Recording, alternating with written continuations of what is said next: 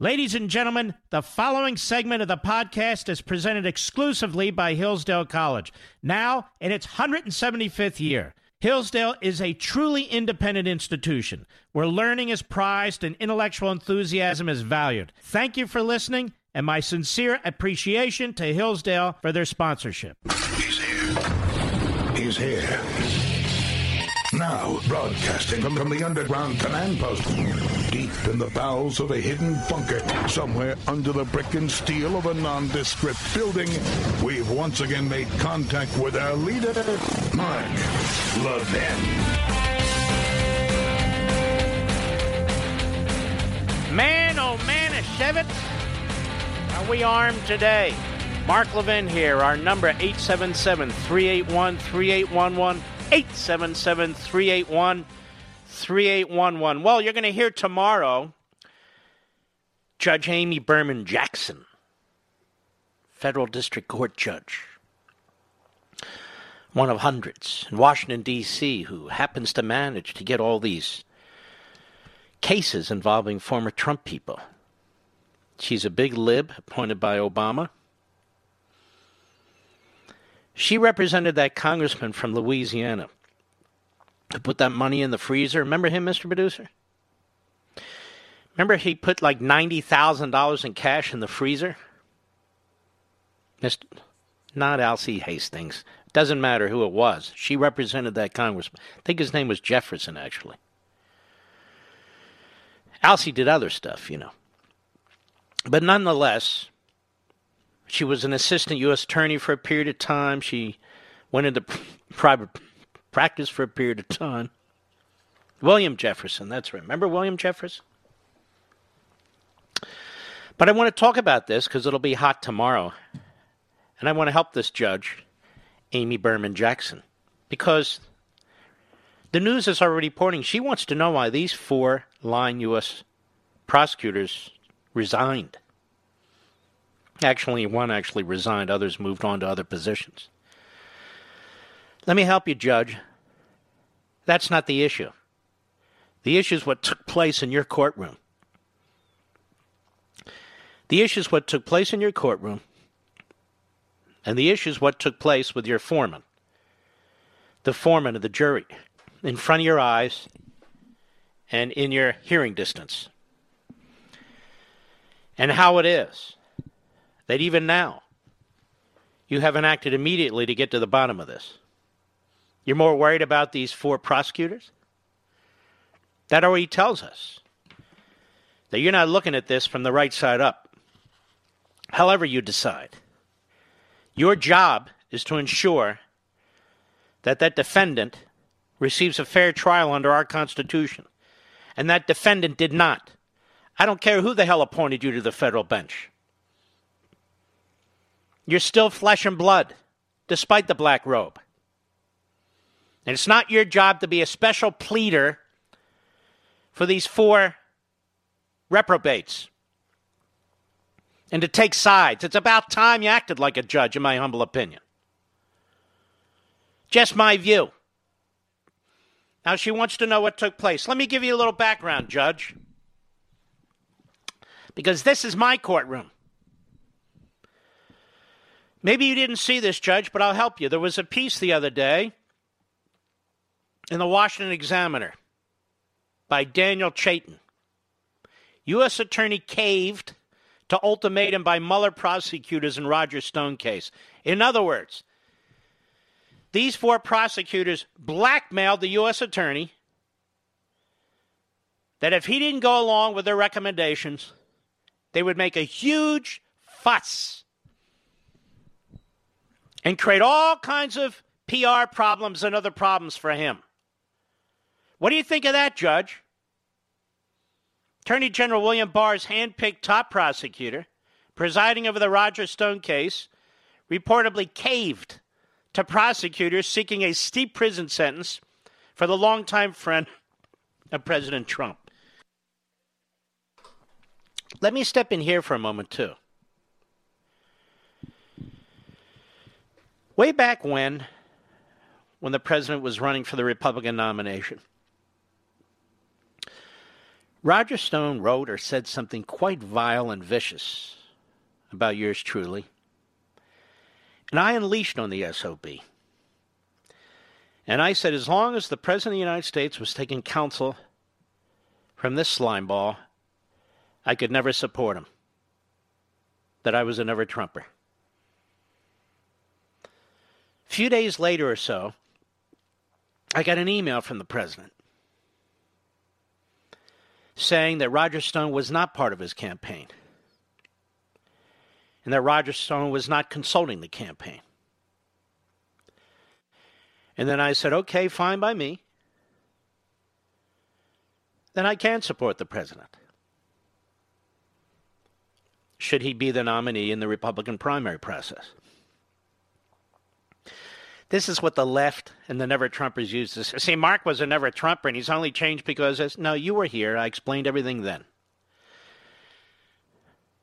So I'm no fan of Roger Stone. I'm not one of the Roger Stone fanboys. Quite the opposite. So when I say this guy's being screwed, he's being screwed. And when I say this judge is a liberal activist, she's a liberal activist. And when I say she has a responsibility to clean up the crap that took place right in front of her in her courtroom, that's her job. Justice was not done in her courtroom. Now, the media want to take up for the four-line reprobate prosecutors because they hate Trump and everything associated with Trump. But we're smarter than the media. We're wiser than the media. We have better judgment than the media. So the media will not and cannot drive us. Let's continue with this.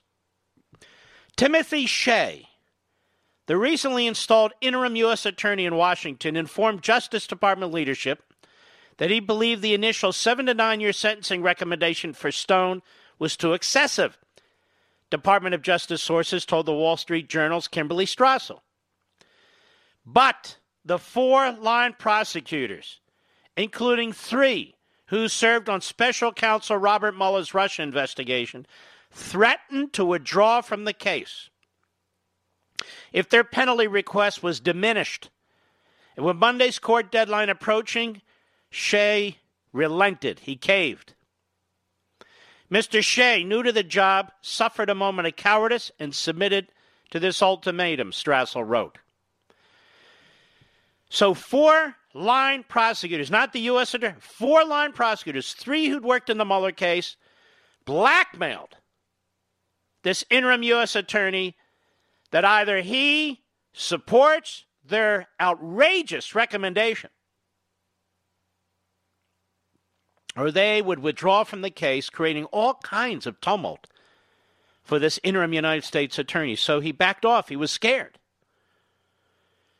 Once Justice Department leadership learned of the tall sentencing recommendation for Stone, who was convicted of witness tampering and lying to Congress, they moved to overrule the prosecutors, suggesting instead up to 4 years of prison time. In short order, the 4 federal prosecutors withdrew from the case, and 1 quit his job entirely. As the president tweeted about the original guidance early Tuesday, calling it a miscarriage of justice before the reversal, the Democrats have accused him and Attorney General William Barr of interfering in the case, as you know. Barr said he was very surprised by the tougher suggested penalty, but claimed the decision to scale it back was made before Trump slammed the guidance, which is a fact. But the media continue to lie. They continue to say Barr was influenced by Trump, and Trump tried to influence Barr. Neither happened. The gears were already in the works. The wrongdoing here was by these contemptible 4-line prosecutors who blackmailed and threatened the interim U.S. Attorney, who ran scared, who's a coward, and insisted on throwing the book at Stone. And, of course, the media and the Democrats backed them. Not justice, not due process, not fairness, because they have the mindset of Mussolini when it comes to Trump and his people. Mussolini, a fascist. Now we're going to find out who this judge is and where she stands, although I feel I know her pretty well, just from observing from afar. And then, of course, ladies and gentlemen, 1,100 former Department of Justice employees have signed a letter condemning Attorney General Barr and encouraging others at the Department of Justice to make his life miserable. And they are outraged that he would overrule these lying prosecutors the way he did, including the Mueller holdovers. Even though it was he in the Department of Justice who were sandbagged. Doesn't matter. Even though it's Roger Stone who's been subjected to a Soviet-style trial. No. 1,100 signed a letter. What did I tell you the other day? There are over 90,000 employees at the Department of Justice. Remember that, Mr. Producer? Told you that the other day. Over 90,000. And these are retired. These are former. If you include retired former Department of Justice officials roaming the earth, that's hundreds of thousands. But that doesn't even matter.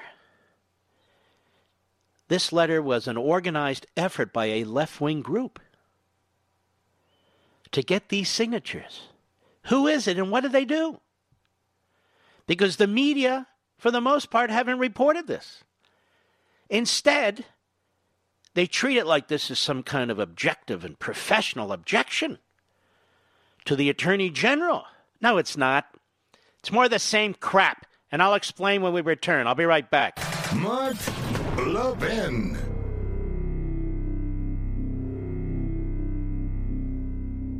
You've heard me talk about the 4 pillars of education at Hillsdale College. Now, these 4 pillars or purposes, learning, character, faith, and freedom, have defined Hillsdale's mission since 1844. I'd like to focus on the first pillar, learning. Hillsdale understands, as America's founders did, that a proper education is essential to preserving free government. Among other things, young people must be taught about America's great heritage of liberty. They must be taught about how government works and the importance of the Constitution. And they must develop the skills to become useful citizens and the virtues required for self-government. Because so many high schools, colleges, and universities fall short in these areas today, Hillsdale has expanded its mission nationwide. For example, through its free online courses, its free monthly speech digest and Primus, and the classical K through 12 charter schools it's helping to found coast to coast. Discover how you and your children can learn from Hillsdale College, too. Go to levinforhillsdale.com.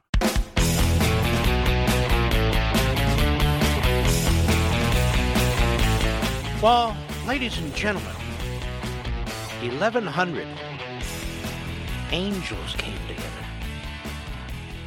who were concerned about the administration of justice. And they signed a petition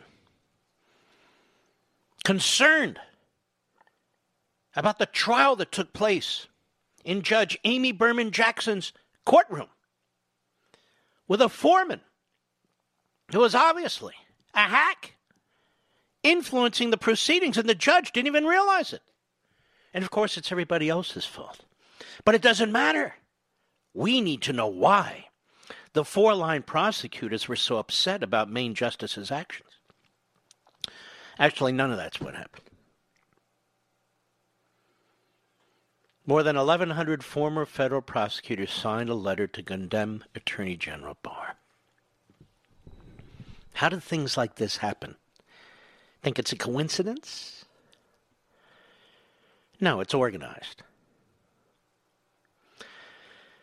As reported in the American Greatness, Times reporter Katie Benner, trying to make the stunt look like a legitimate grassroots effort, attributed the letter to Protect Democracy, which she describes as a, quote, nonprofit legal group, unquote. Unlike me, Mr. Producer, did you know my first name is Right Wing? That's Right Wing. My parents would be shocked.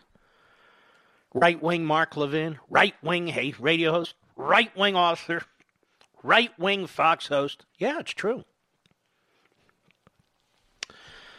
But Protect Democracy is not an organic activist group spontaneously created by high-minded legal experts alarmed by Trump's alleged flouting of the rule of law. No. Protect Democracy was launched in early 2017 as part of an extensive anti-Trump operation managed by a left-wing tech billionaire, Pierre Omidyar. O-M-I-D-Y-R. Omidyar. Pierre Omidyar. You know what he is? He's the founder of eBay. This is who's behind Protect Democracy. And a number of other nonprofits formed to destroy the press. You know what I've noticed? All the talk about them hating billionaires, what would the left do without billionaires? What would they do without Soros? What would they do without Pierre here? What would they do without Bloomberg toppling legislatures to push Soviet-style gun control? Their billionaires, for the most part, are much more active than our billionaires, and there seem to be a hell of a lot more of them. They seem to like the idea of chaos, anarchy, socialism, Marxism among the people as they remain fat and happy. Maybe we need to have a project focused on the liberal billionaires in this country and how they try to use their money to subvert our constitutional system and, quite frankly, subvert capitalism. I know it's counterintuitive, but there it is. It's in our faces. So this group is a front group for a billionaire founder of eBay, Pierre Omidyar. They put together the 1,100 names. And the New York Slimes and the Washington Compost and the Constipated News Network and MSLSD and all of them somehow failed to highlight this point. Imagine that.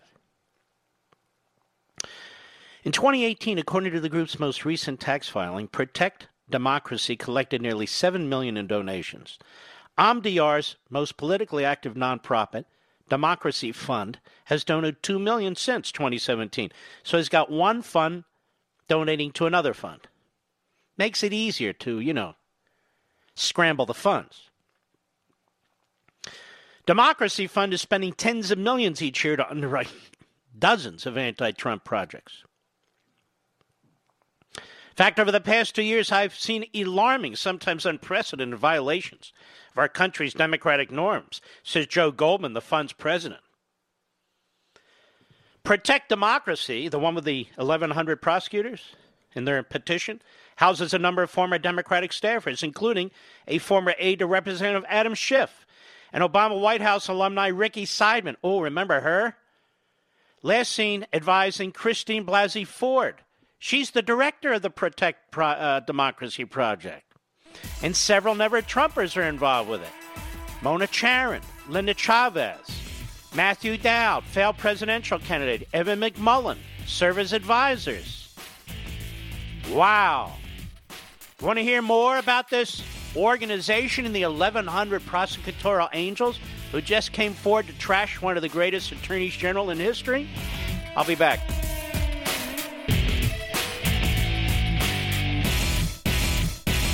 You've heard me talk about the 4 pillars of education at Hillsdale College. Now, these 4 pillars or purposes, learning, character, faith, and freedom, have defined Hillsdale's mission since 1844. I'd like to focus on the first pillar, learning.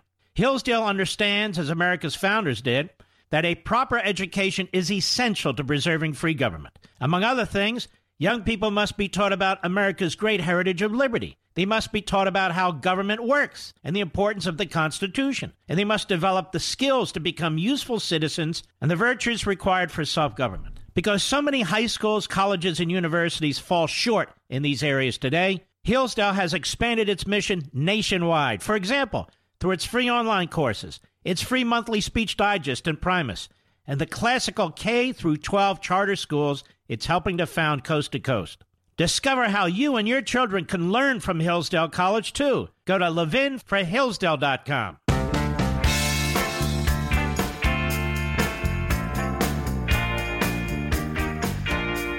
Mark Levin says today what the backbenchers will repeat tomorrow. Call Mark at 877-381-3811. This guy, Michael Bloomberg, as we will discuss in a moment, appears to be a real head case.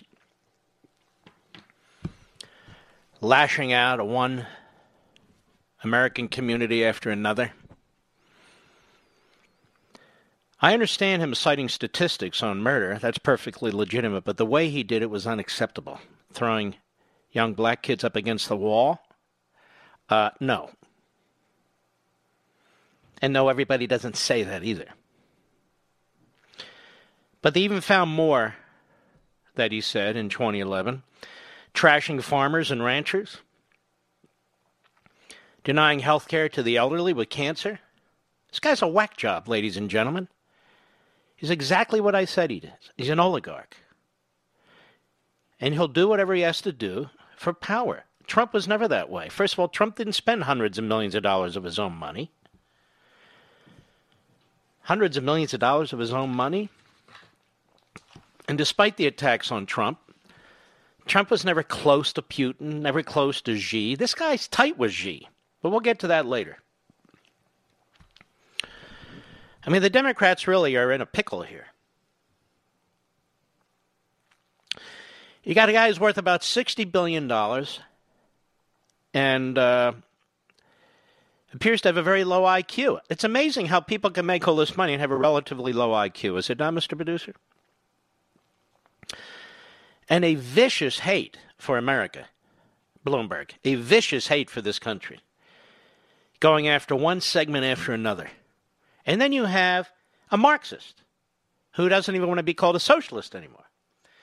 Trying to take over the Democrat Party. He's not a Democrat. Coming to his defense with the Code Pink Republicans. And another combination of bizarros. Another guy who hates this country. Hates it. So you have an oligarch running who hates the country. You have a Marxist running who hates the country. But you don't have an old-fashioned Democrat running who fits the bill. They're trying to find one and make one out of Bloomberg. He's not it. Buttigieg is a radical nut job. And Klobuchar is a staff-hating leftist. But you don't understand. I understand completely. I'll bet you enjoyed Life, Liberty, and Levin last night, those of you who watched it.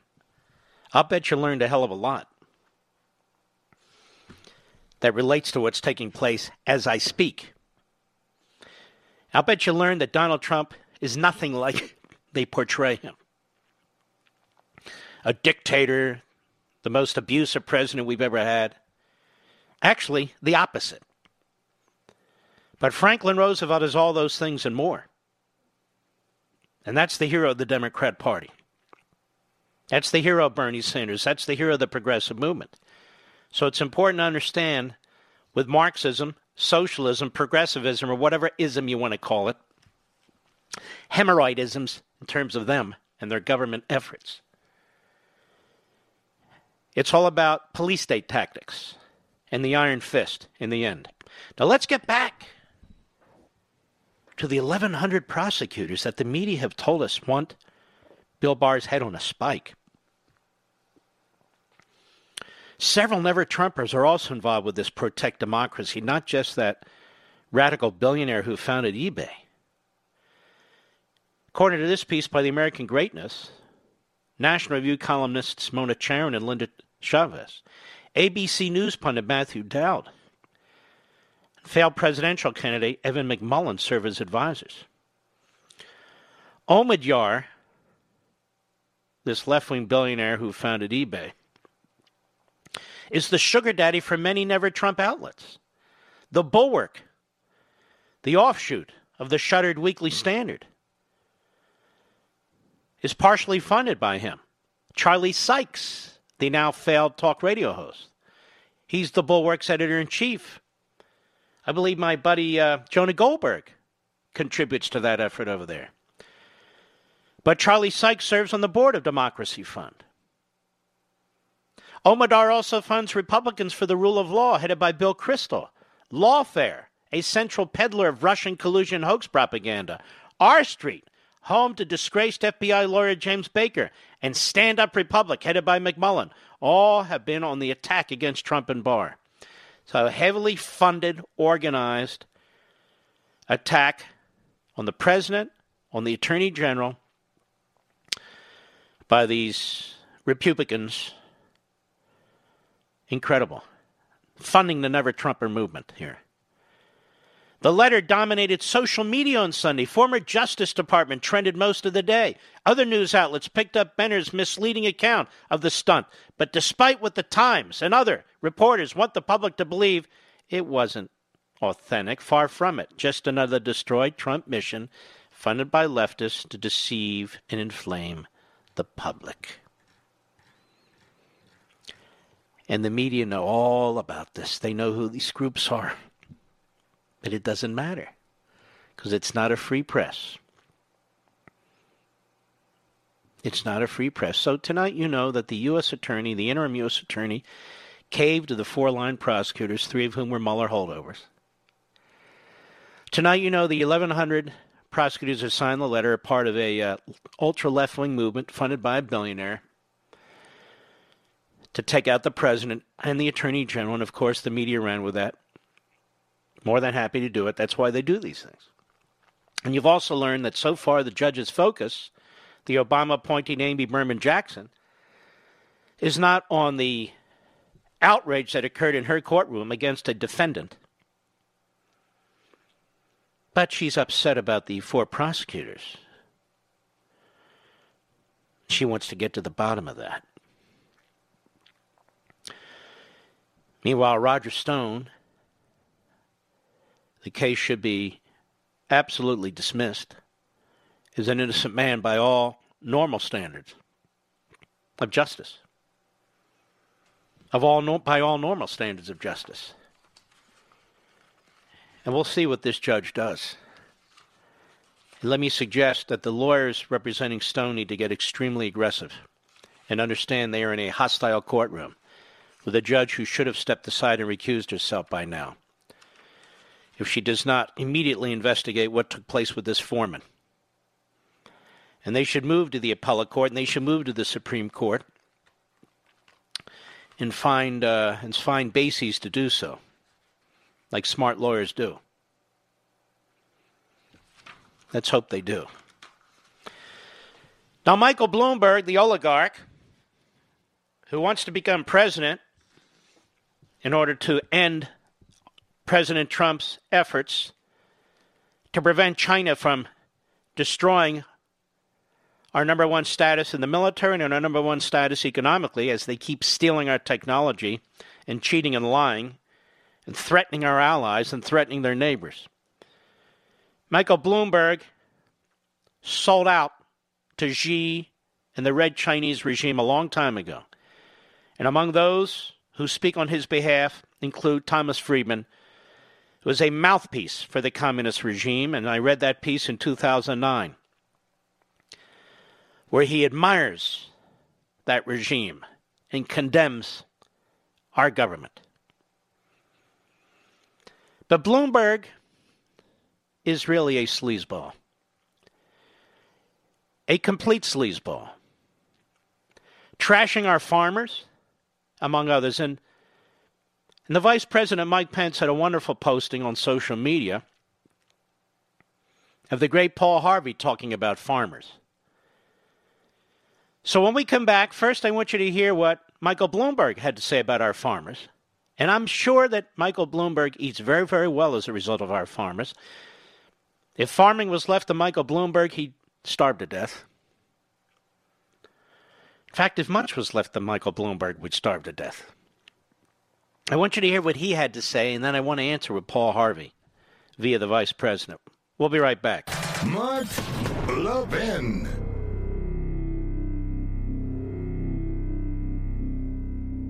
You've heard me talk about the 4 pillars of education at Hillsdale College. Now, these 4 pillars or purposes, learning, character, faith, and freedom, have defined Hillsdale's mission since 1844. I'd like to focus on the first pillar, learning.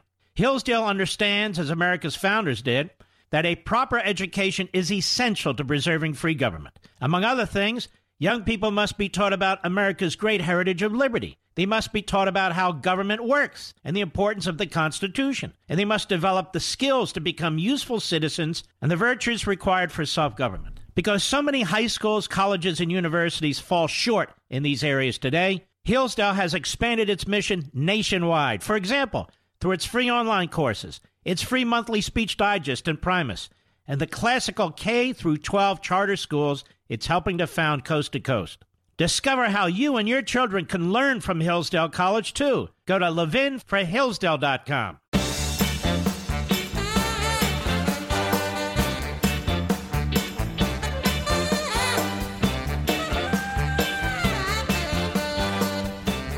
All right, lots to do here.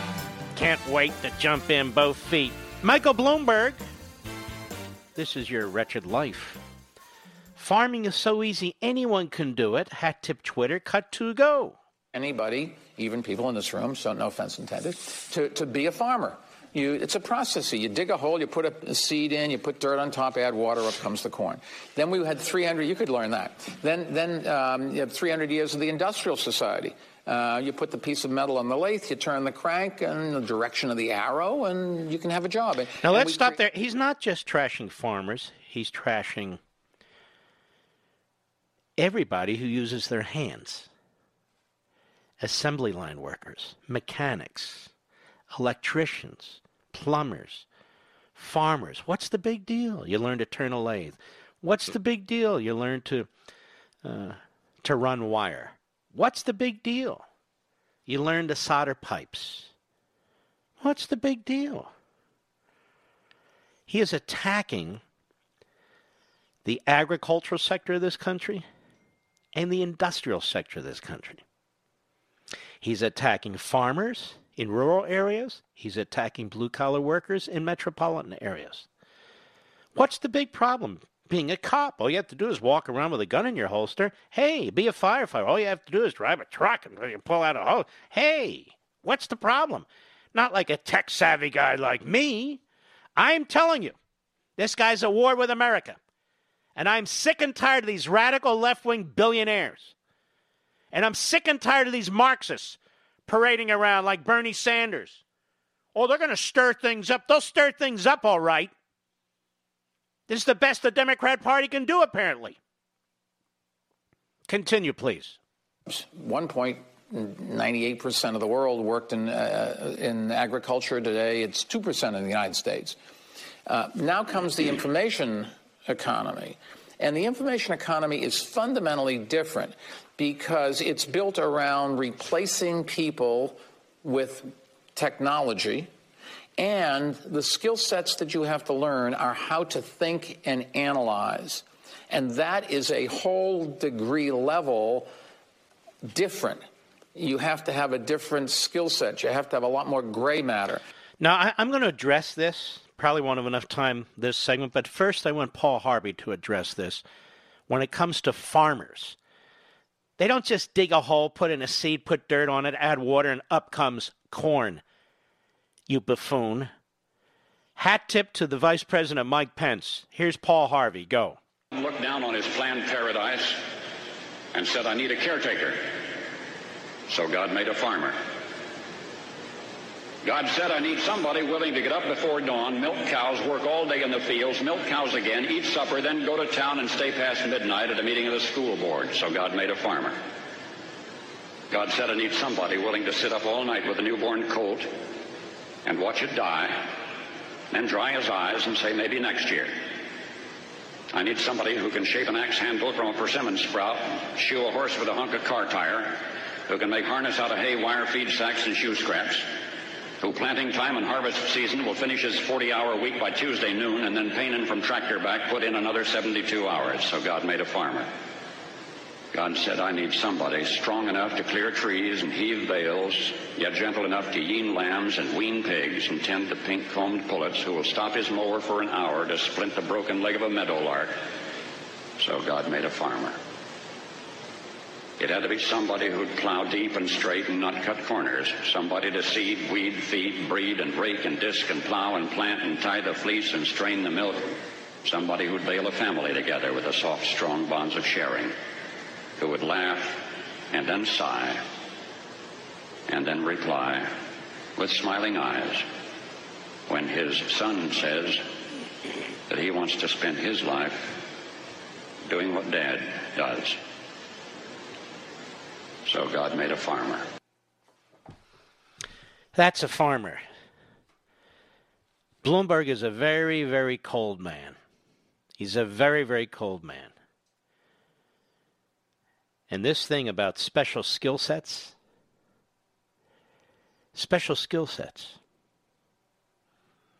self-sufficiency is a very important special skill set.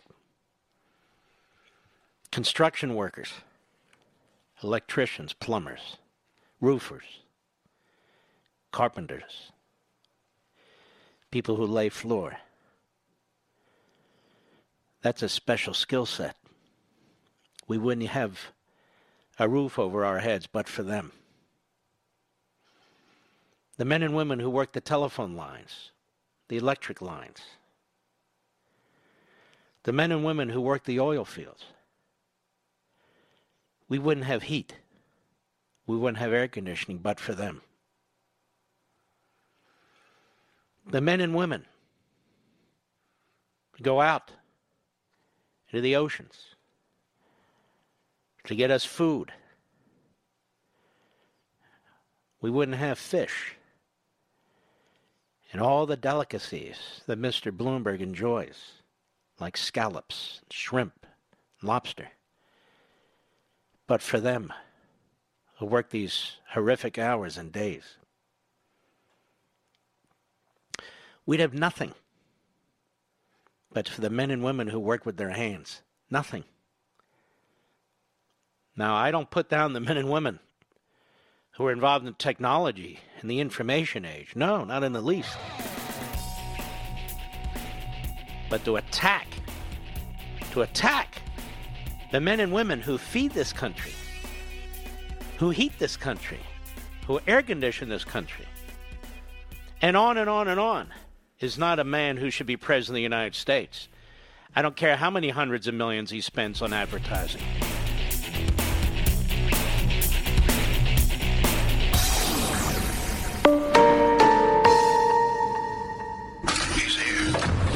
He's here. Now, broadcasting from the underground command post, deep in the bowels of a hidden bunker, somewhere under the brick and steel of a nondescript building, we've once again made contact with our leader, Mark Levin. Hello, everybody. Mark Levin here. Our number, 877-381-3811, 877-381-3811. I want to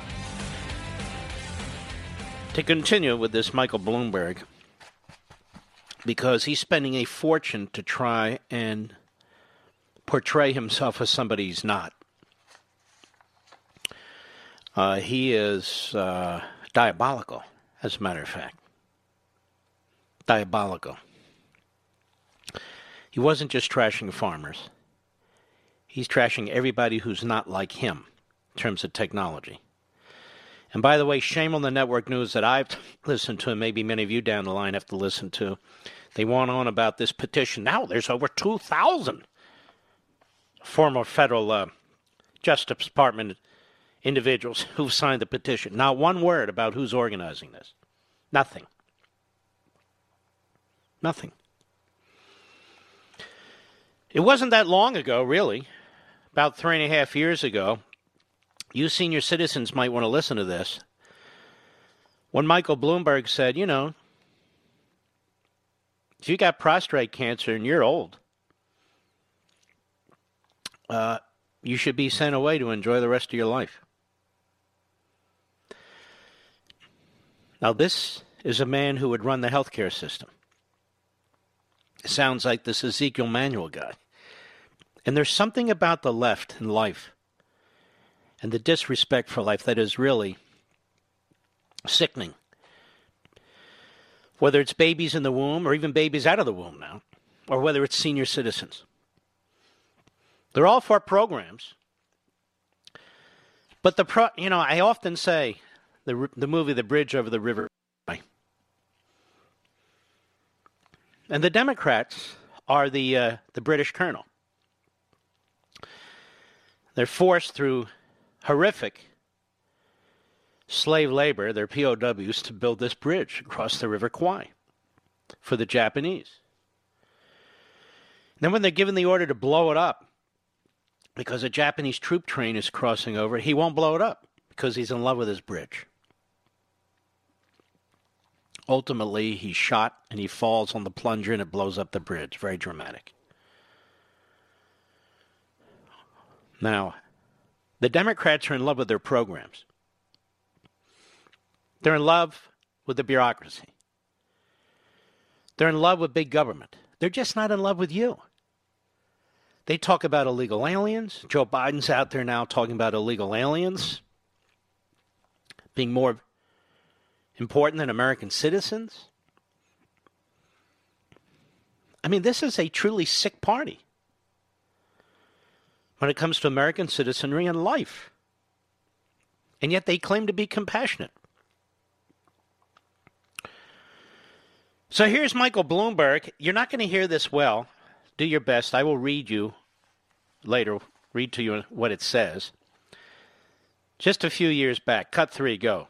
And what things they can fix right away. If you're bleeding, they'll stop the bleeding. If you need an X-ray, you're going to have to wait. That's just... And all of these costs keep going up. Nobody wants to pay any more money. And at the rate we're going, healthcare is going to bankrupt us. So not only do we have a problem, it's going to bankrupt us. And we've got to sit here and say which things we're going to do and which things we're not. Nobody wants to do that. You know, if you show up with prostate cancer and you're 95 years old, we should say, go and enjoy, have a nice career, live a long life. There's no cure, and you can't do anything. If you're a young person, we should do something about it. Society's not willing to do that yet. So we're going to bankrupt us. Listen to how cavalier he is. Listen to how cold-blooded he is. First, when it comes to farmers and blue-collar workers, you know, you just don't have the gray matter, blah, blah, blah. Now listen to this.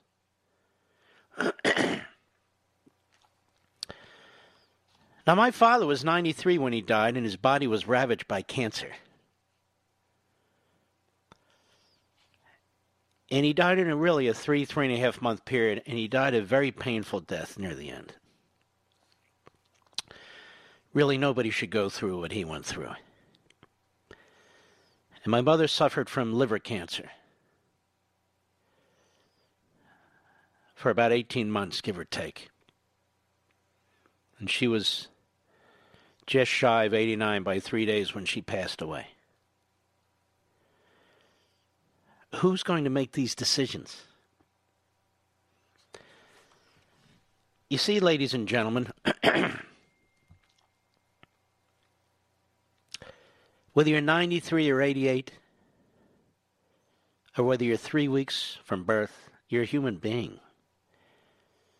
You can feel pain.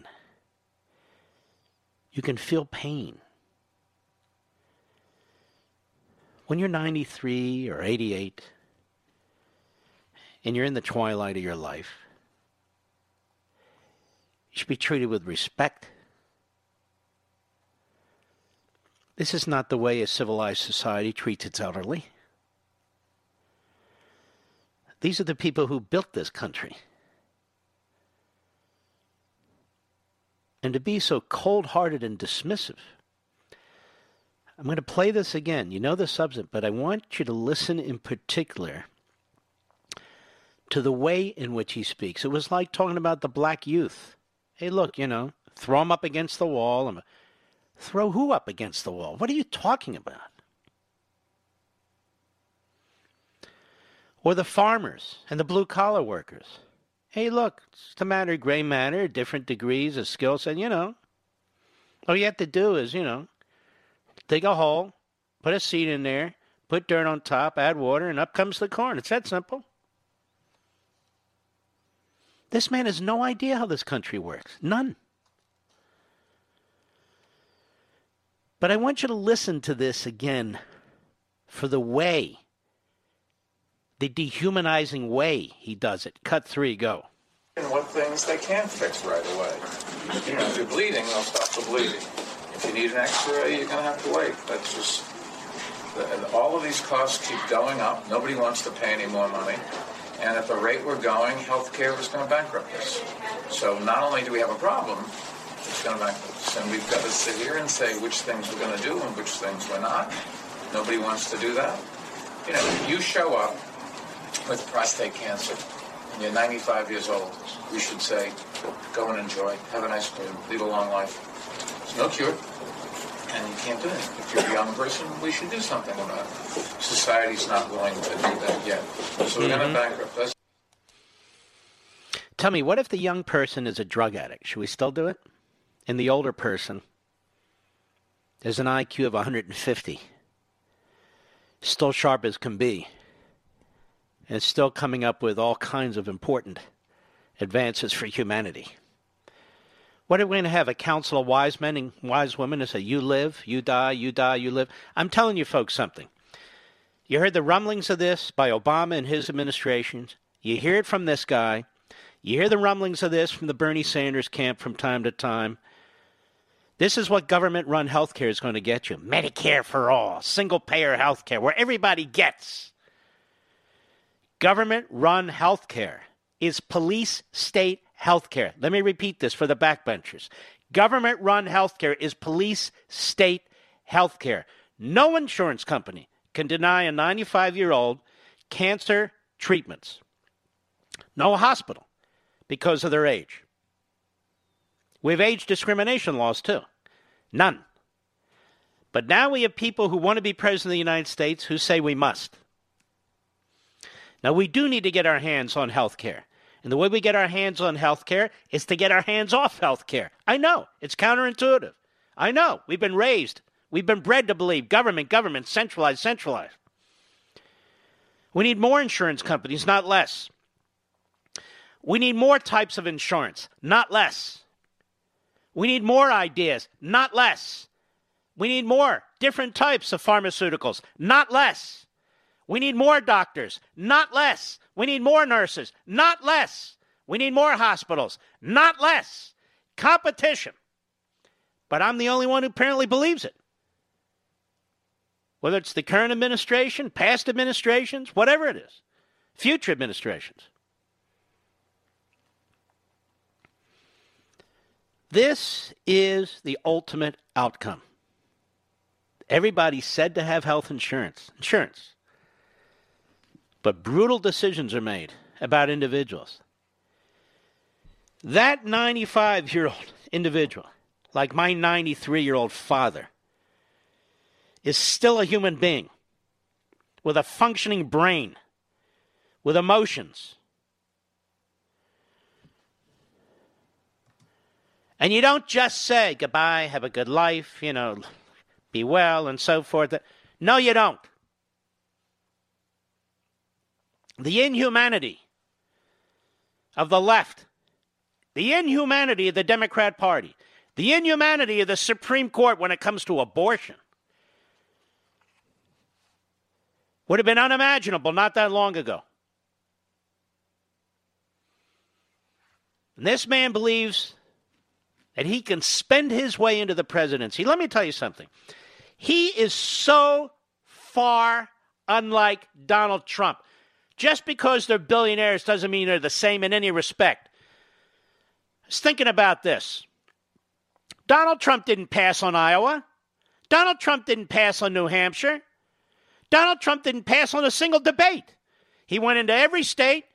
He engaged in every debate, whether there were 17 on the stage or just 2 or 3 of them.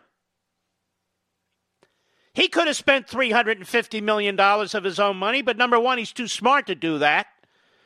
But number two, he stirred up the system by getting into the system to change the system.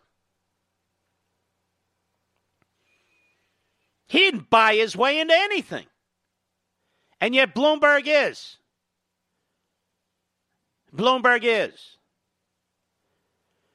When we return, More on Michael Bloomberg and his comments about blacks and Latinos. This guy has a hang-up, and they can try and pin it on Trump all they want by changing his words, by cherry-picking his words, like Jake Tapper and Chuck Todd and the other losers. But I don't have to do that with Michael Bloomberg. We'll be right back. Mark Levin.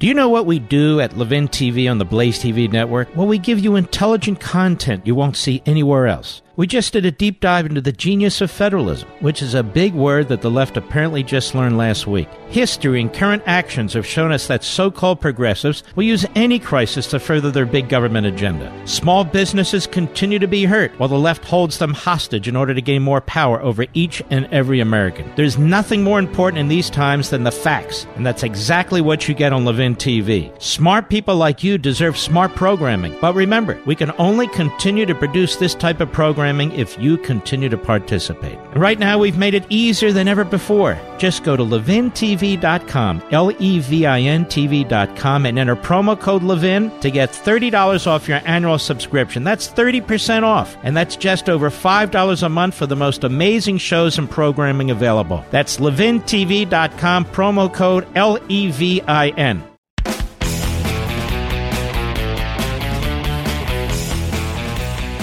Now let us return to Bloomberg's view of young black and Latino males. You think this guy's going to unite the country? Just look at the stereotypes he has in that miniature cranium of his. You know, I've never really sat down and figured out how he made his $60 billion, Mr. Producer. I just sometimes think maybe if I wasn't doing what I was doing 20 hours a day, maybe I could have made $60 billion. Look at the idiots that are making billions of dollars. Certifiable, insane buffoons. Now here's Bloomberg in 2011. Cut one, go. Nevertheless, there's this enormous cohort of black and Latino males aged, let's say, 16 to 25 that don't have jobs, don't have any prospects, don't know how to find jobs, don't know what their skill sets are. Now, let's stop there. I don't necessarily disagree with that. And if there are trillions of dollars in left-wing programs run by Democrats, this is what the president meant. What do you have to lose? Vote for me. And it's having a positive impact. It's not nirvana. Nothing's nirvana. But it is a great start. Lowering unemployment in these communities. Enterprise zones, real enterprise zones in these communities. And there are other things that can be done. Go ahead. Know how to behave in the workplace where they have to work collaboratively and collectively. They don't know how to behave in the workplace where they have to work collaboratively and collectively. I'm telling you, this guy's stereotypes, he sounds like a bigot. Sounds like an absolute bigot. So let's look at where the Democrat Party is today. You got Mike Bloomberg trashing farmers, trashing blue-collar workers, saying death to the elderly, seems to have an odd stereotypical fixation with black youth and Latino youth.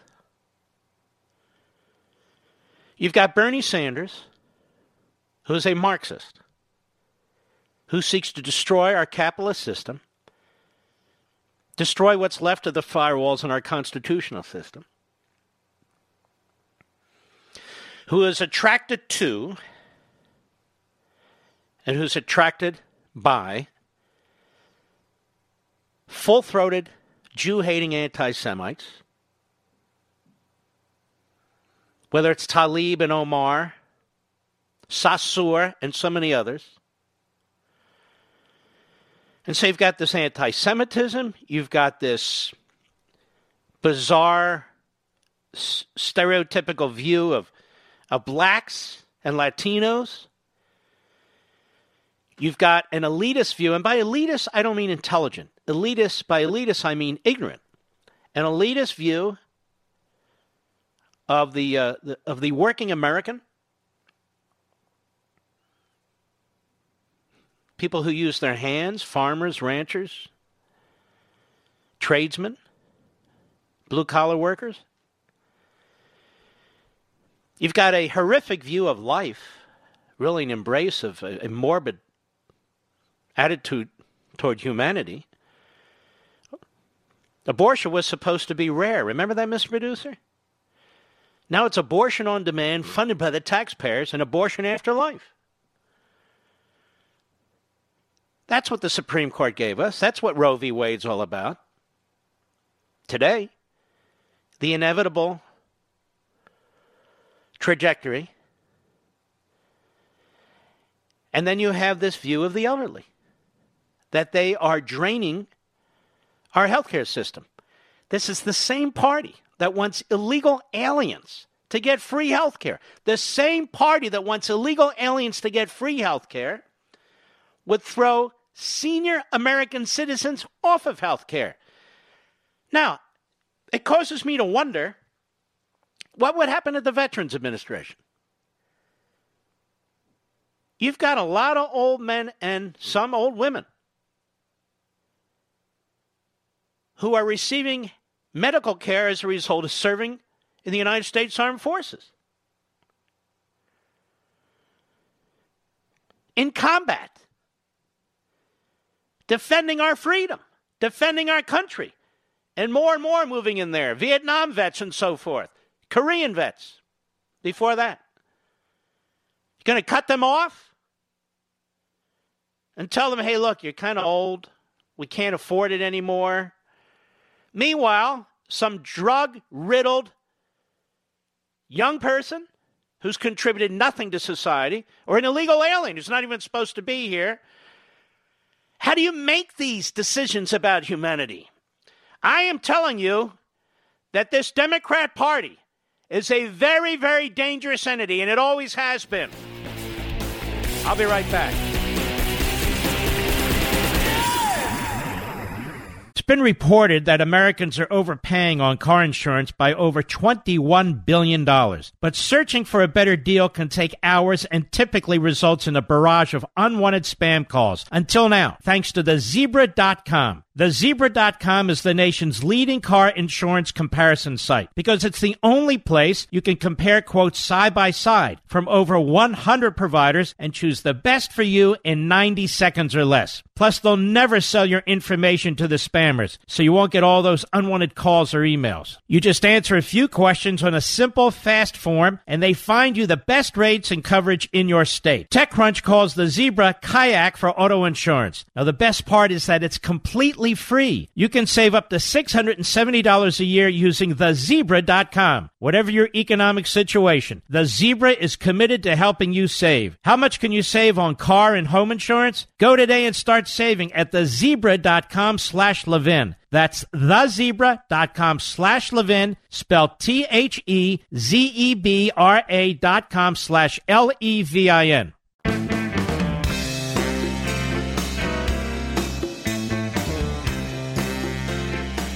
The Mark Levin Show, live and national at 877-381-3811. By the way, a big announcement tomorrow. I know people say that, but I mean it. Big announcement tomorrow. Not a damn thing you can do about it, but is there a effort behind the scenes going on while we're focused on so many other things among Republicans on Capitol Hill for a brand new big amnesty? Well, Daniel Horowitz at Conservative Review says, yes, there is.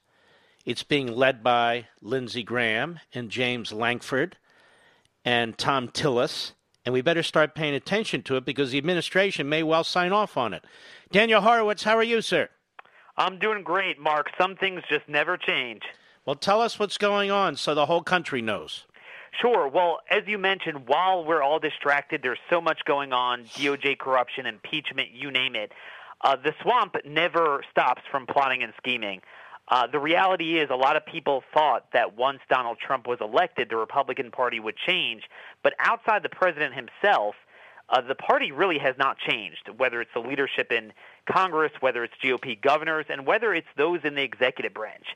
And they are more committed to pushing an amnesty bill than ever before. I know a lot of us thought that we would kind of put down our gloves for a couple of years and we'd be done with this.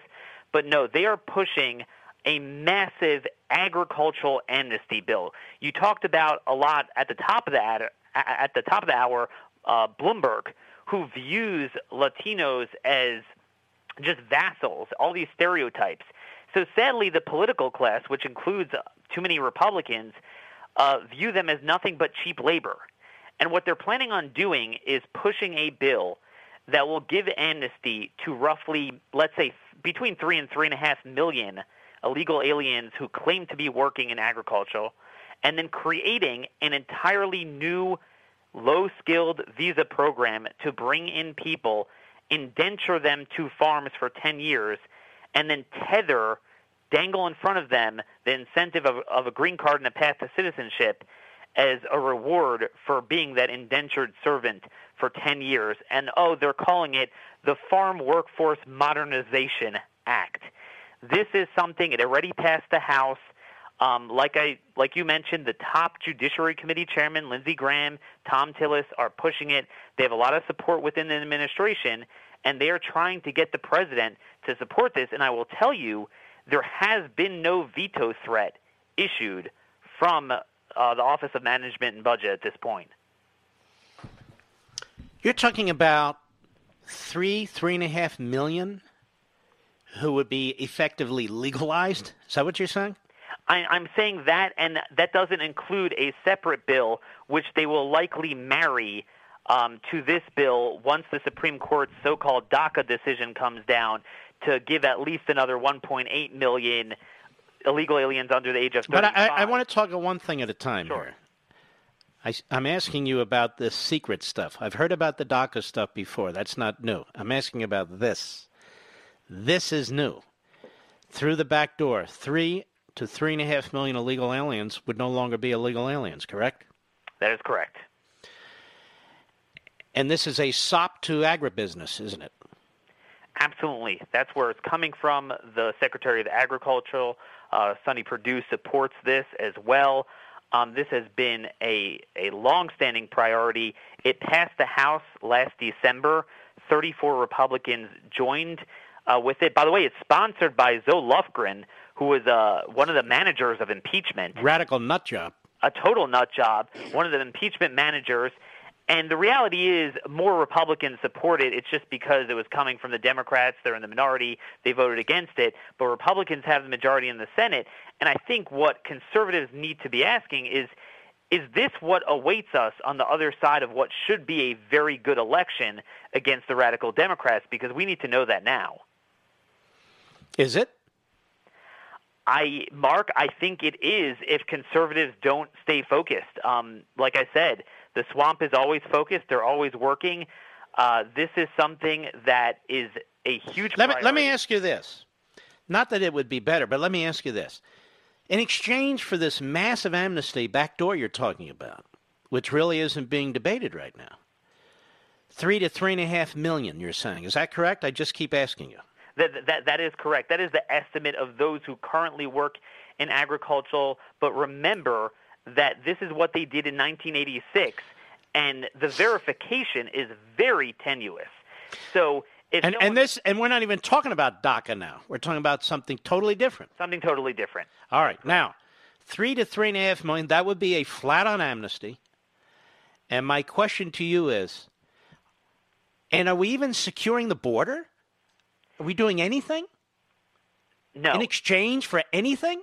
No. So it would promise E-Verify, remember 1986, except only for agriculture, which would be moot at that point because they bring in a permanent, or they start a permanent visa program to give them an insatiable amount of low-skilled workers. So they'll just do it legally. I mean, they're just going to amnesty everyone. So you're saying illegal immigration for the purpose of agriculture will almost be pointless. It will be pointless, yeah. Since the spigot for legal immigration will be rarely ever turned off. Not for that sector. It will not be turned off. No enforcement anywhere else. And I think this is really what is so offensive. It was just reported that last year, 375,000 new illegal aliens who were apprehended by DHS were released into the population. Yep. No clamor, no sense of urgency to do a fix with that. There are 3.2 million known criminal illegal aliens already targeted by ICE for removal who remain undetained indefinitely in our country. Well, that in part is a resource problem. And that in part is the states and cities refusing to alert the feds to get rid of them, right? Exactly. Sanctuaries, that's why Interior Enforcement is down. ICE, ERO, Enforcement and Removal, only has 5,300 deportation officers. So your listeners understand some context here. The NYPD is about 20,000 officers, and ICE is nationwide. And again, 3.2 million known criminal illegal aliens. So this should be our priority, yet somehow the American citizen taxpayer doesn't seem to matter. So Lindsey Graham's up to no good again. Is that what you're telling me? Lindsey Graham is pretty much over the hill in terms of worrying about a primary challenge. So, yes, he is back to his old ways. But if he's worried about a primary challenge, shouldn't he be watching the right? Well, that's what I'm saying. I think he's already safely avoided any serious challenge. From the right because of his defense of the president. Defense of the president because of the Kavanaugh hearings. And it's a similar thing with Tillis. Tillis introduced an enforcement bill on sanctuaries, never pushed for a vote. Then, because he had a well-funded challenger, he got the president's endorsement, the challenger dropped out, and now we don't hear from that bill so much. Unbelievable. All right. Keep an eye on this, and as more information occurs, we will be bringing you back, Daniel Horowitz of Conservative Review. Thank you. I appreciate it. And that article where he lays it out is at conservativereview.com, conservativereview.com.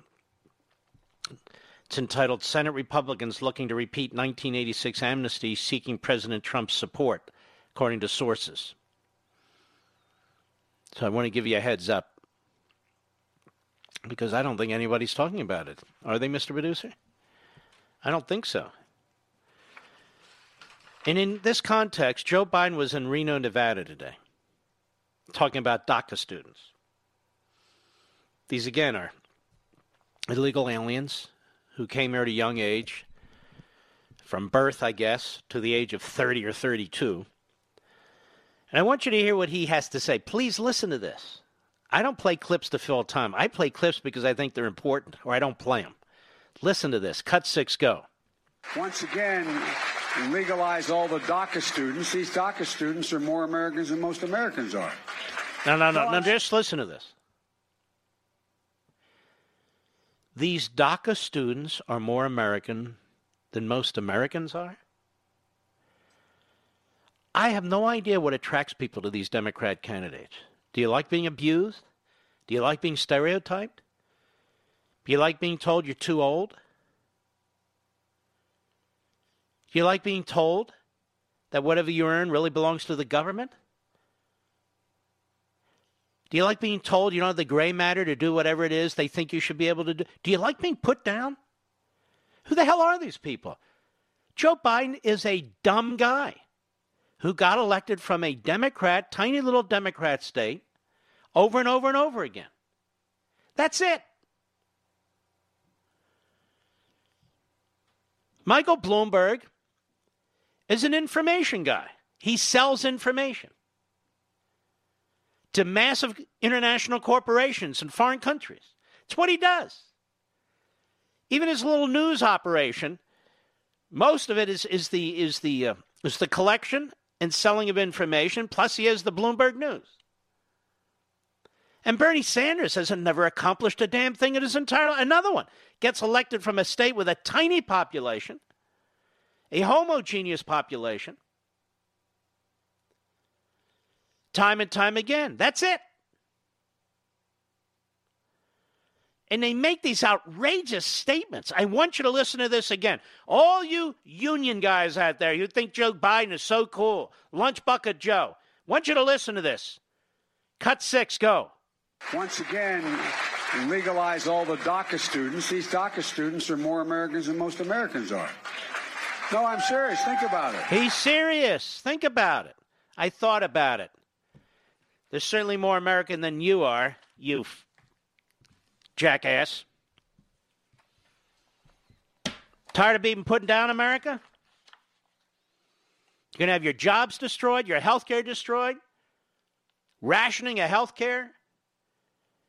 You're going to be paying massive sums of money to the government, faceless, massive bureaucracies, and being told that's your fair share. You're going to be turned away at the doctor's offices and the emergency rooms. The borders are going to be wide open. That's what they've promised. Health care for people who aren't even here yet.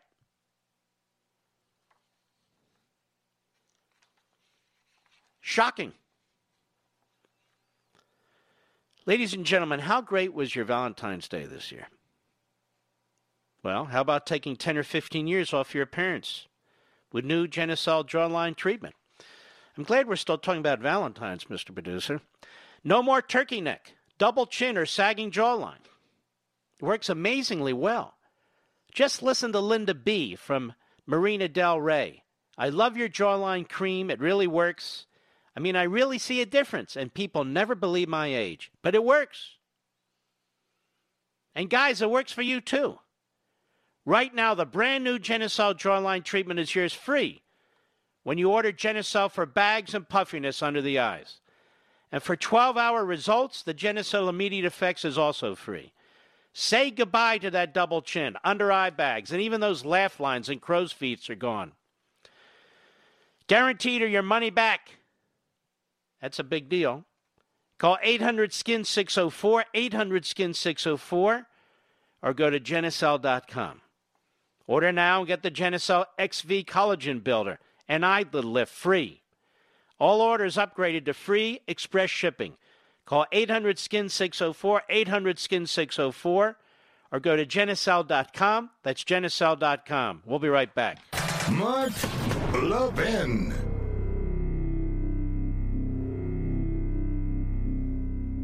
So I've been watching these riots around the country. I'm absolutely sickened. I'm sure most of you are. You know, John Locke once said, law is not to abolish or restrain, but to preserve and enlarge freedom.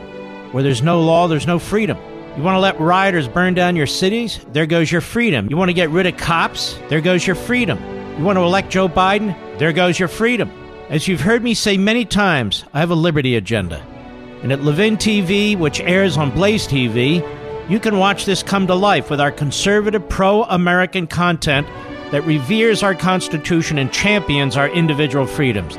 This is what we do each and every day. And there's never been a better time to check us out. Just go to levintv.com, Levin TV.com, and sign up today for a free 30-day trial.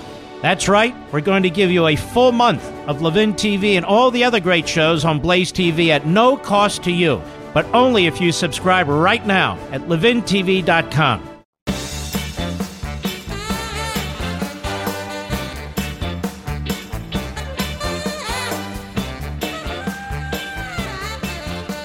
Well, look at this, Mr. Producer. One of our favorite sites, The Federalist, Molly Hemingway. Source, Democrat senator held secret meeting in Munich with Iranian Foreign Minister Zarif. By the way, that's a good place to have a secret meeting with the Islamo-Nazis. That would be Munich. Senator Chris Murphy of Connecticut, this guy is a real slimeball, and other Democratic senators had a secret meeting with Iranian Foreign Minister Mohammad Javad Zarif during the Munich Security Conference last week, according to a source briefed by the French delegation to the conference. Murphy's office did not respond to repeated requests for comment by the press, or by press time. Such a meeting would mean Murphy had done the type of secret coordination with foreign leaders to potentially undermine the U.S. government that he accused Trump officials of doing as they prepared for Trump's administration. In February 2017, Murphy demanded investigations of National Security Advisor Mike Flynn because he had a phone call with his counterpart to be in Russia. Quote, any effort to undermine our nation's foreign policy, even during a transition period, may be illegal and must be taken seriously. That's what a nut job this guy is. So an incoming administration can't even deal with foreign leaders. He also strongly criticized the open letters some Republican senators sent Iranian leaders during the Obama administration's campaign for a nuclear agreement. But Murphy has previously defended rogue meetings if they're done by Democrats, such as former Secretary of State John Kerry. Quote, this was authorized by the President or Secretary of State. Conducting independent foreign policy sends mixed signals to our adversaries, said Christian Winton, former State Department senior advisor in the Trump and George W. Bush administrations. Now, the Munich Security Conference, an annual forum on international security policy, welcomes hundreds of world leaders each February. This year's conference featured robust debate on America's maximum pressure policy against Iran, China's handling of the coronavirus and technology concerns, and the European alliance with the United States. Other Democratic senators at the conference included Robert Menendez of New Jersey, Chris Van Hollen of Maryland, former Senator John Kerry of Massachusetts also. This Chris Van Hollen is quite the globe hopper, Maryland. He loves his junkets. When I was in Israel last year with my family, we saw Van Hollen. Bob Murphy and Zarif spoke publicly during a 2-hour session on Middle East policy, with Murphy and Zarif both fiercely criticizing U.S. policy. So it seems to me Chris Murphy has a lot of answering to do. Shall we have a special counsel? I'm sure some committee of Congress will investigate. Not. Mr. Producer, I know it's likely pointless, but he needs to know. I want you to invite this guy Murphy on the radio show. We want to discuss Iran. We want to discuss... Here, let's try it this way. Ready? Let me whisper. We want to discuss his brilliant performance over the last several months during impeachment and the impeachment trial. See if that'll fly. Shh, nobody tip him off. None of you out there, don't tip him off. This will be great. I'm serious. Will you see if we can get him? We need his genius input, having been elected his entire career to public office and never actually done anything else. He's a lawyer, don't you know? But that's all right. They're good lawyers, and then there's, the rest. But we want to talk to this man. He's obviously a genius. He's all over TV. I see him all the time. So I will not say a nasty word about him because my goal is to hook him onto the program and to have a rational, civilized discussion. What was he doing in Munich? What was he doing in Munich? And does he have any issues with the appearance of what he was doing in Munich? And that's just for starters. I'm sure being a public official, he'd be more than excited to come on the program. We're heard throughout the Nutmeg State and a number of stations, including the great WABC. I'll be right back.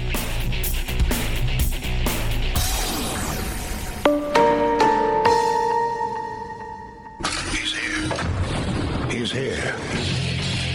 Now, broadcasting from the underground command post, deep in the bowels of a hidden bunker, somewhere under the brick and steel of a nondescript building, we've once again made contact with our leader, Mark Levin. Hello, everybody. Mark Levin here. Our number, 877-381-381, 877-381-3811. Nancy Pelosi is basically threatening the Republican Party and people who voted for Trump that if you vote for him again, she intends to punish you. She can't envision this man winning again. The destruction he would do to our country. She said as much on CNN on Saturday, which means nobody saw it or heard it, where Christiana Amanpour, who's a hack, cut 11, go. You've been elected over and over and over again, and you said to me before the midterms, as long as he's there, i.e. President Trump, I'm here. Do you still, is that still the case for you? Oh, I can't even envision a situation where he would be reelected. But we don't take anything for granted. So they can't envision it. They tried to prevent it. They tried to prevent you from being able to vote for your president for a second term and the Republican Party from nominating whom the Republican Party wishes to nominate, which is Donald Trump. So they've tried to oust him from office. They've tried to prevent him from running for re-election. And what she's basically saying there is we can't envision this, and should such a horror occur, we will fight him every step of the way.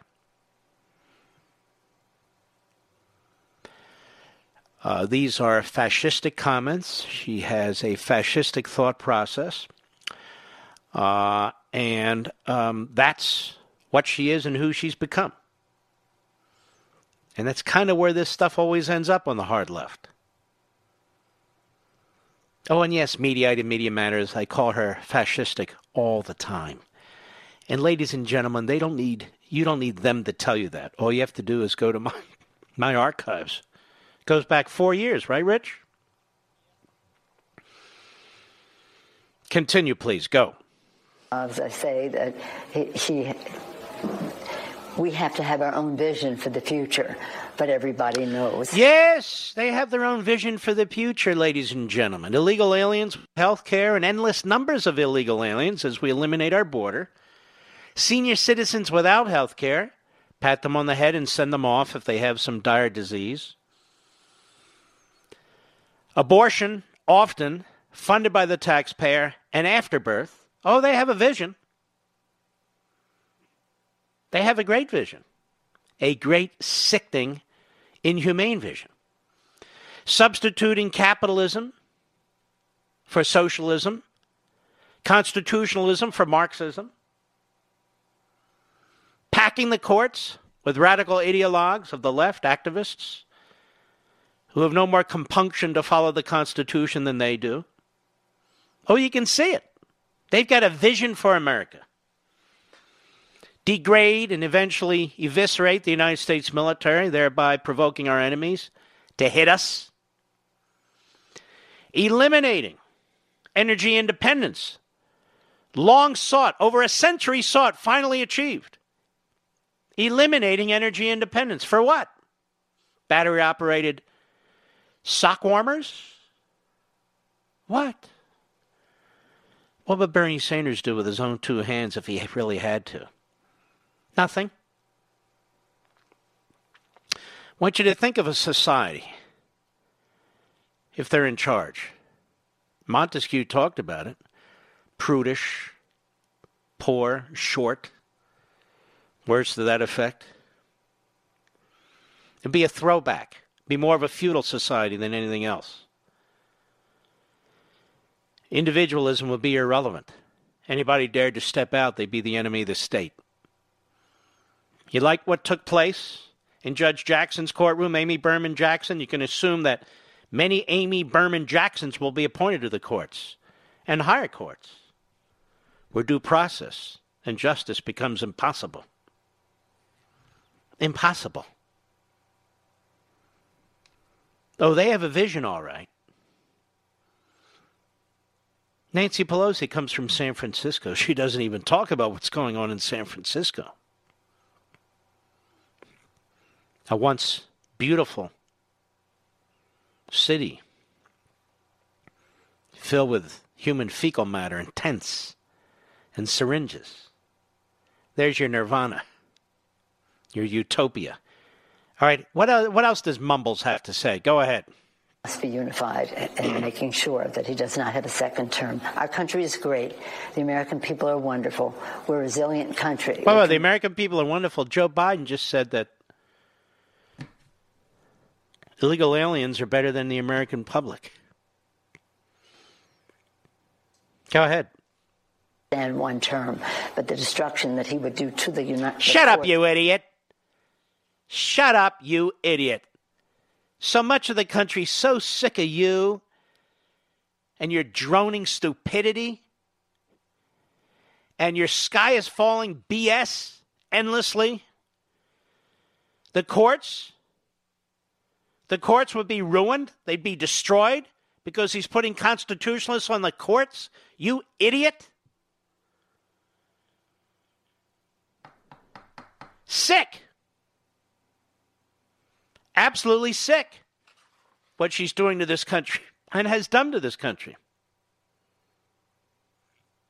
Let's take a call, shall we, Mr. Producer? Let's see here. Hold on 1 second. Who do you recommend? North Carolina XM Satellite. Mike, go. Yes, Mike. Hey, How may I help you? Yes, sir. Mark, I just want to thank you for your kudos to the blue-collar working man. I'm 62 years old, been doing electrical work since I graduated high school. And when you played Paul Harvey's, I'm breaking up. His audio. Right now. I played his audio. Yep. Right. You know, God bless the farmers. I broke down in tears, man, because I've been doing this all my life. And you know what? Let's be honest. I couldn't even have light in my house but for electrician. I don't know one wire from the other. I don't even know where the hell it all comes from. And neither does the city of Bloomberg. Bloomberg, the high tech. I'm for high tech, but if you don't have electricity, you don't have high tech. Now, do you? You don't. You're exactly right. This guy Bloomberg, I voted for Trump. I'm going to vote for him again next election. I just want people in your situation to understand who this guy is before they get snookered by his now $417 million in ads. No. This American right here ain't getting snookered by Bloomberg. Yeah, but you got unions telling them to vote for these guys. They better wake the hell up. Wow. All right, Mike. Thanks, buddy. I appreciate it. Here's the truth. In my household, I grew up in two worlds. And to my great privilege and benefit, my mother and father were extremely intelligent. Extremely intelligent. And they also worked with their hands. They started a nursery school. They built the furniture. They created the curriculum. They built the toys. Everything was hands-on. They didn't have any money. Everything was hands-on. Everything. Everything. My dad was a self-taught carpenter. He was tremendous. He could fix anything. Anything. My mother the same with us, whether it was clothing, whatever it was, out of necessity. And out of American know-how, you just did what you had to do. And yet, very intellectual. I mean, they went to college, but I'm not saying they got PhDs. Extremely well-read. And they wanted their children to be extremely well-read. So we were always in two worlds. The world of the blue-collar worker, because for the vast majority of their lives, once they got out of poverty, they were middle class. Not upper middle class, not middle class. They eventually ran a retail store. And when people weren't coming into the store, they didn't make any money. There was no guaranteed minimum income of $15 an hour. There was no guaranteed wage. And if somebody wasn't coming in the store, my dad could be sitting there reading a book by Bastiat. And my mother too. And so we lived in this world where you had to respect hard work, and you did, because that's what you did. We'd go there during the weekends. We did whatever we were asked to do. Sweep the floors. Do errands. Can't remember everything. Box stuff up, not box stuff up. And so when people say to me, thank you for standing up for electricians and so forth, I feel terrible. I shouldn't have to stand up for electricians and plumbers. It's quite obvious how important these people are. It's quite obvious. And yet I feel I have to defend my fellow Americans against the Democrats. Republicans don't talk this way. Trump doesn't talk this way. I don't talk this way. Bloomberg talks this way. Mr. Class Warfare, Bernie Sanders talks this way. I want people to succeed, period. Whether they're plumbers and electricians or what have you, whether they're bankers or what have you. Everyone has their role. Everyone has their contribution to society by doing their own thing.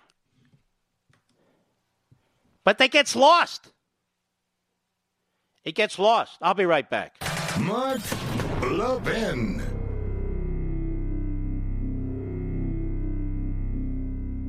AMAC, the Association of Mature American Citizens, is one of the fastest growing organizations in America, now over 2 million conservative members strong, and I'm one of them. AMAC believes in and stands up for the values that we constitutional conservatives care about. More than talk, AMAC fights. A full-time presence in Washington, AMAC pushes back against reckless spending, disasters like Medicare for All, and the expanding reach of the federal government. And beyond advocacy, joining AMAC gives you access to a wealth of benefits and discounts, including special member-only rates on car insurance, travel discounts, cell phone plans, and a hell of a lot more. And if that's not enough, you'll get AMAC's bi-monthly magazine, full of insightful articles on issues that matter to most of us, we conservatives. As I said, I'm an AMAC member, and you should be too. Join today at amac.us. That's AMAC.us. Stop supporting the liberal agenda that the other 50-plus organization has been pushing for. Join AMAC instead. AMAC.us.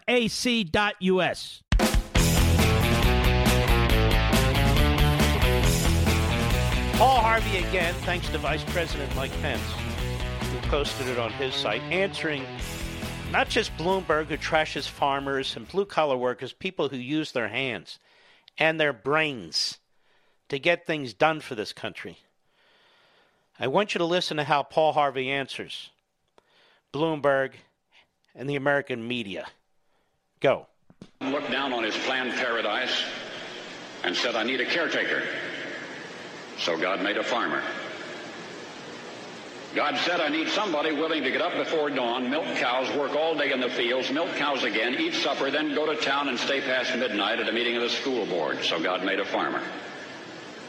God said, I need somebody willing to sit up all night with a newborn colt and watch it die, then dry his eyes and say, maybe next year. I need somebody who can shape an axe handle from a persimmon sprout, shoe a horse with a hunk of car tire, who can make harness out of hay, wire, feed sacks, and shoe scraps, who planting time and harvest season will finish his 40-hour week by Tuesday noon, and then painin' from tractor back put in another 72 hours. So God made a farmer. God said, I need somebody strong enough to clear trees and heave bales, yet gentle enough to yean lambs and wean pigs and tend the pink-combed pullets, who will stop his mower for an hour to splint the broken leg of a meadowlark. So God made a farmer. It had to be somebody who'd plow deep and straight and not cut corners. Somebody to seed, weed, feed, breed, and rake and disc and plow and plant and tie the fleece and strain the milk. Somebody who'd bail a family together with the soft, strong bonds of sharing. Who would laugh and then sigh and then reply with smiling eyes when his son says that he wants to spend his life doing what Dad does. So God made a farmer. You know, as I listen to Paul Harvey and I think about Ronald Reagan, men of a past era, think of my own father for that matter. You know, 32 years ago saw the end of the Reagan administration. 32 years ago. Did you think those of us who are old enough to remember the 32 years from the end of the Reagan administration would be entertaining the nomination of a Marxist for President of the United States, They can call him a socialist or a democratic socialist. Look, they can call him a kumquat or a coconut. Doesn't matter to me. I know what he is, and so do you. That 32 years after the last days of the Reagan administration, that this nation would be entertaining the potential nomination of a Marxist for President of the United States. And despite what the Code Pink Republicans are saying, with the full-blown support of the media and the Democrat Party, neither of which are really taking a close examination of the man or even want a close examination of the man. As I said the other day, they're now spinning. They're changing the language. They're changing the nomenclature. They're redefining old Bernie. No, just another liberal, really. A little radical, but we can live with him, can't we? 32 years. 30 years after the defeat of the Soviet Union. The man who chose of all places on the face of the planet to have a honeymoon with his lovely wife in the city of Moscow during the height of the Cold War. That he would be nominated, potentially, a Marxist for the presidency of the United States. And make no mistake, the people who want to nominate him for president want him to be president. I'll be right back.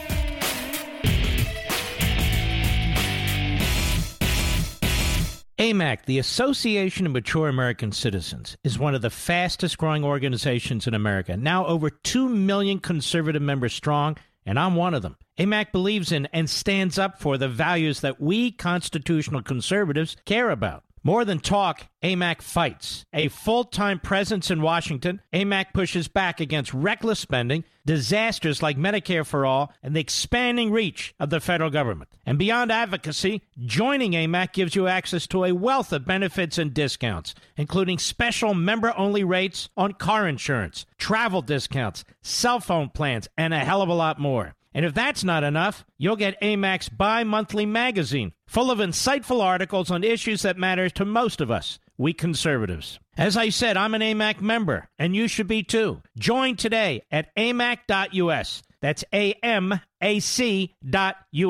Stop supporting the liberal agenda that the other 50-plus organization has been pushing for. Join AMAC instead. AMAC.us.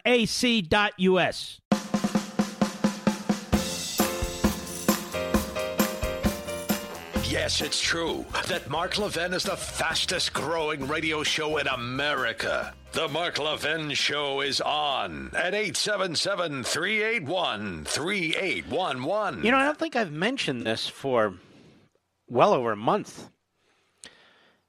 I want you to join our podcast family. I don't want you to stop listening to radio, but I want you to have that podcast just in case. Just in case you want to go back and listen to a show you missed. Just in case you can't listen to the show when it's live. Just in case the show is preempted. I want you to have the Mark Levin podcast ready to go. Here's what you do. It's 3 steps. Click, click, click. Go to marklevinshow.com. That is my mothership website. We've had it for over a decade, I guess. It's the heart of the radio website. That's our radio website. It's the mothership, marklevinshow.com. You'll get there, the homepage. I want you to click on the audio rewind link. It's the middle of the top of that page. That's our homepage. So go to marklevinshow.com. Good so far? Then click on the audio rewind, middle of the top of the homepage. That was step 2. Step 3, it takes you to the podcast page. So pick the podcast platform that you want, and it'll download it on the link. Google Podcast, Apple Podcast, Stitcher Podcast, 3 examples. Then you're set. Now, if you still don't know how to do this, ask somebody who does. There's somebody in your family or among your friends or colleagues who will know how to do it. But when we set this up, I said 3 quick steps, and that's what it is. Boom, boom, boom. Then you can take my show anywhere. On your handheld phone, if you're on a laptop, if you're on a PC, you're on a Mac, whatever you have, iPad, you can pick us up almost anywhere. Maybe in your fillings, if you like wearing aluminum hats, you can pick us up that way too, orange juice cans. But seriously, I haven't talked about it a lot, but I want to massively grow our podcast community as well. Often they're not the same listeners. But if you find that from time to time the program is inconvenient in terms of its scheduled time slot on your radio station, you can listen to the podcast. I want you to continue to listen to our wonderful affiliates, but there are occasions when you can't. So once again, it's marklevinshow.com. That's the home page of the main website. And then you see at the middle of the top of the home page, click on the audio rewind link. That'll take you to the podcast page, which will give you choices of the platforms you want to use. Really doesn't matter which one. Stitcher, Apple Podcast, Google Podcast. Then you're set. You can listen to us anywhere, anytime. And in many ways, anyway. Modern technology bringing you the voice of liberty. I can tell I'm starting to lose my voice a bit here, which is a good opportunity to do what I wanted to do anyway, which is give you a little bit of the audio from, I think, our magnificent show on Fox last night because of Professor Bert Folsom. Let's begin with Cut 15. Go. So when you're watching the impeachment trial and you're hearing about quid pro quo, abuse of power, are you thinking to yourself, as I am, under this test, how in the world would Franklin Roosevelt survive? Franklin Roosevelt operated in a quid pro quo setting almost every day of his presidency during the 1930s. Mm-hmm. And it was accepted by the Democratic Party that that's the way it would work. In fact, they campaigned on quid pro quo. President Roosevelt kept careful records of which money went into which congressman. And, of course, congressmen were competing for this money, even within the Democratic Party, so they wanted to be loyal to Roosevelt to get the money. But the point is, when they went into the campaign, they would announce in their campaign advertising all the programs and all the money that had come in as a result of their connections with Franklin Roosevelt. The Republican would be caught saying, well, I favor limited government, and then the voters would say, well, what are you going to do for us? This other fellow has brought in these WPA projects, maybe other kinds of bridges and federal contributions. What have you done for us? And it changed the American political debate in the 1930s. The Republicans have really never quite been able to recover and respond to that approach. So the modern Democrat Party is built on infinite quid pro quo deals. That's what you could distill it into, and Franklin Roosevelt was the master of it. And then he builds this massive bureaucratic state, this administrative state, which we call the swamp, many of us, or yes. this enshrined bureaucracy, as an appendage, really, of the Democrat Party. It serves the interests of the Democrat Party, and the Democrat Party serves the interests of this massive bureaucratic state. Yes. Which is why a President Trump or past Republicans who wanted to address it have had these obstacles, these battles, because, and this is also why the Democrat Party jumps to their defense, that is, of the bureaucracy. That they view, that's their property, that's their bureaucracy, they build it, and it exists to advance this massive progressive agenda. Right. Occasionally you will get a Republican president that tries to buck this a little bit. President Nixon at one time was talking with John Ehrlichman, his advisor, and he said, why don't we get into the IRS and start auditing these Democrats? We need to use this to our advantage. Which Roosevelt had done. Correct. Which Kennedy had done. Which LBJ had done. And Nixon does it. And Nixon was not able to... They impeach him. Or try to get away with it. Yeah. Right. You know, in many ways, Nixon was stealing police state ideas from the Democrats who preceded him, and they went after him. And some of the Democrats who went after him on Capitol Hill and in the media were Democrats who had done and participated in exactly the same thing as Nixon did. The great untold story. More with Professor Bert Folsom of Hillsdale and me last night on Life, Liberty, and Levin. Cut 16, go. But I want to get back to this abuse of power issue because it was so prominent a few weeks ago by FDR sycophants. Left-wing Democrats in the House, in the Senate, running for president, they think FDR walks on water. But to me, he was one of the biggest abusers of power in American history. So I want to get back to this. You pointed out he used the IRS to go after Mellon. Yes, he did. Mellon, who'd been the Treasury Secretary in the prior administration, was a very successful businessman in Pennsylvania and tried to destroy him and imprison him. Isn't that correct? That's correct. He was audited, and there was sincere attempt. Specifically, the director of the IRS was informed, go after Mellon. But the director didn't want to do it because he knew Andrew Mellon, and he knew how honest Mellon was, and he knew that nothing substantial would ever be found on Mellon's tax returns, and nothing was. And even FDR's Treasury Secretary, Morgenthau. Correct. Henry Morgenthau was a little hesitant, but he did what he was told to do. And he writes something to the effect in his own notes that Franklin Roosevelt wanted him in prison for breakfast. I mean, this is brutal power. Right. And there were other examples, were there not? Well, I'm thinking of Mo Annenberg, who was the editor of the Philadelphia Inquirer. In other words, remember, Roosevelt wanted to flip Pennsylvania. Annenberg was an effective editor. And so what Roosevelt wanted to do was help the editor of the Democrat newspaper, and he received Reconstruction Finance Corporation subsidies because he wasn't as good as Annenberg, and he needed federal money to help prop him up. And then go after Annenberg, who did happen to be careless in some of his tax returns. Roosevelt did have Annenberg for breakfast, as he and Morgenthau talked about, and Annenberg ended up serving prison time and was out of Pennsylvania and off the Philadelphia Inquirer.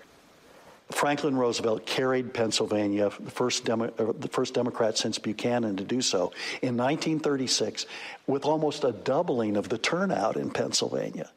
Massive subsidies, flipping Pennsylvania, and then, of course, carried it in 1940 and 1944. See, folks, this is the kind of programming I want to do. I think it adds enormously to our knowledge base as a people so we can sort through what's going on today, because you're not going to get it from these newsrooms. You're just not. Watch this CNN and MSNBC, and you read the New York Times, you hear about Americans 1619, born of slavery and so forth.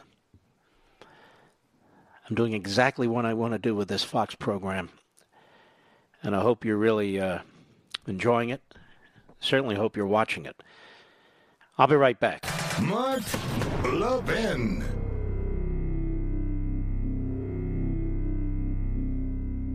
AMAC, the Association of Mature American Citizens, is one of the fastest growing organizations in America. Now over 2 million conservative members strong, and I'm one of them. AMAC believes in and stands up for the values that we constitutional conservatives care about. More than talk, AMAC fights. A full-time presence in Washington, AMAC pushes back against reckless spending, disasters like Medicare for All, and the expanding reach of the federal government. And beyond advocacy, joining AMAC gives you access to a wealth of benefits and discounts, including special member-only rates on car insurance, travel discounts, cell phone plans, and a hell of a lot more. And if that's not enough, you'll get AMAC's bi-monthly magazine, full of insightful articles on issues that matter to most of us, we conservatives. As I said, I'm an AMAC member, and you should be too. Join today at amac.us. That's AMAC.us.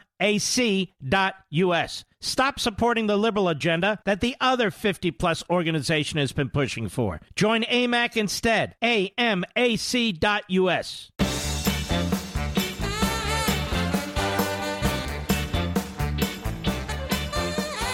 Final clip I wanted to play for you with Professor Bert Folsom of Hillsdale and me last night on Life, Liberty, and Levin. Cut 17, go. Bernie Sanders, Franklin Roosevelt, abuse of power, Adam Schiff. I want to bring this all together. One of the great attacks on our constitutional system, and there were many under Franklin Roosevelt, the hero of the Democrat left in this country, was the attack on the Supreme Court. 9 seats on the Supreme Court. It's not in the Constitution, but that's been the tradition. Roosevelt doesn't like the court because a majority on the court is knocking down his rather radical programs as unconstitutional, not fitting in one of the boxes, one of the articles of the Constitution. So he decides, well, I can fix that. I'll add 5 seats. What happens? Right. He was very upset that the Supreme Court struck down the National Recovery Act and the Agricultural Adjustment Act, and others too. And so he had no appointees to the Supreme Court during his first term. That's rare. Usually presidents fixes that later. Right. He sure does fix that later. 8 out of 9, right? 8 out of 9. He ultimately appointed 8 out of the 9 seats. But in 1936, he won an overwhelming re-election against Alf Landon. In fact, Governor Landon, the Republican opponent, was from Kansas. An agricultural state. He couldn't even carry his own state. Well, Roosevelt wants the Agricultural Adjustment Act in some form to continue. And so what he wants to do is pack the Supreme Court. If he can get it up to 15, which would ultimately get him 6. Under some circumstances, 5 or 6, he could then carry more legislation through. And so he has a bill that he is promoting to pack the Supreme Court. He uses the influence he has in the Southern senators and others.